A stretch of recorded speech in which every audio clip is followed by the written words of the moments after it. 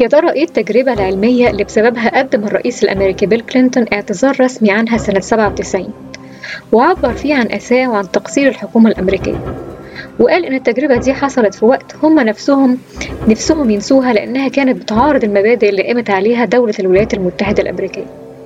يا ترى إيه اللي ممكن يكون حصل يعني؟ أهلا بيكم في الحلقة 19 من يلا ثقافة. بفكركم إن لينا صفحة على فيسبوك ولينا إيميل، ولو حبيتوا تتواصلوا معايا يا ريت أفضل ده بكتير وأرحب بيه. وكمان لينا صفحة على بودبين ولينا حساب على iTunes، هكتبهم كلهم في وصف الحلقة دي. يا ريت لو تنشروا البودكاست ده لأي حد يحب يستفيد.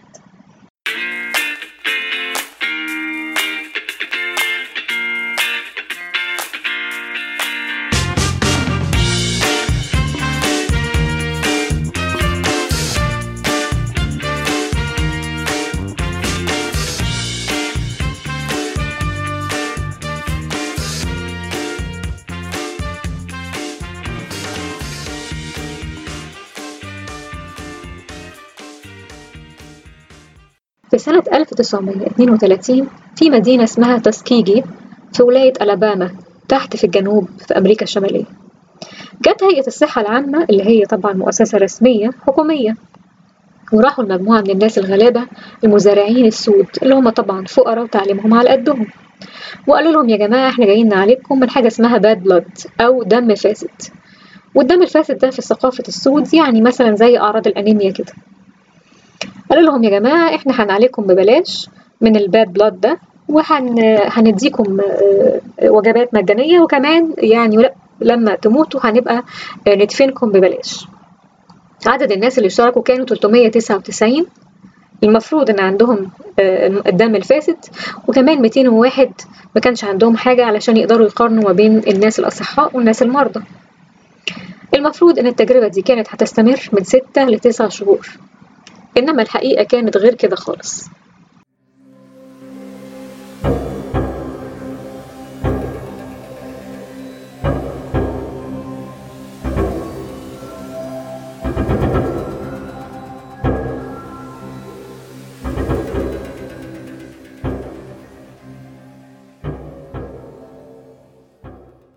الحقيقة بقى إن فريق البحث ما كانش عايز الناس دول علشان يعالج الدم الفاسد ولا حاجة.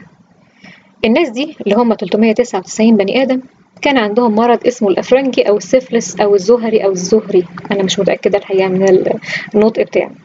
والمرض ده كان مرض شديد في الوقت ده، بيتنقل عن طريق الاتصال الجنسي، والأم ممكن تنقله للجنين عن طريق الحمل أو الولادة، ولو ما تعالجش في أوله ممكن يسبب أضرار كبيرة وممكن يؤدي للوفاة، ده طبعا بجانب إنه مرض معدي.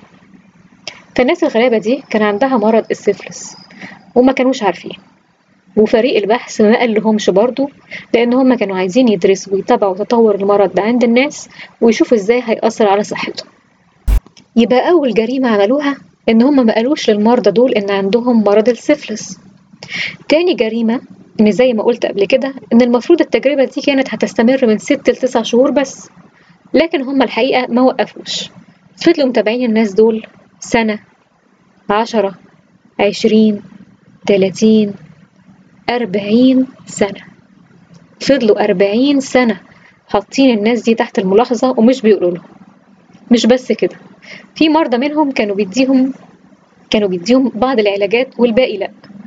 مش بس كده برضو، في الأربعينيات ظهر دواء البنسلين اللي كان متاح في الأسواق وكان بيعالج المرض ده، ومع ذلك برضو لا قالوا للناس إن انتوا عندكم المرض ده ولا ادوهم العلاج لما ظهر وكان متوفر. طب ليه 40 سنة مش أكتر؟ لا عادي، هما كانوا ناويين يكملوا، لولا إن في صحفية سربت الخبر في الصحافة والدنيا اتقلبت. طبعا في الوقت ده على ما حصل في السبعينات كان في ناس كتير ماتت من المرض، منهم أمهات ومنهم أطفال. طبعا اترفعت قضية ضد الحكومة، والحكومة دفعت تعويضات ساعتها بقيمة 10 مليون دولار سنة 1974.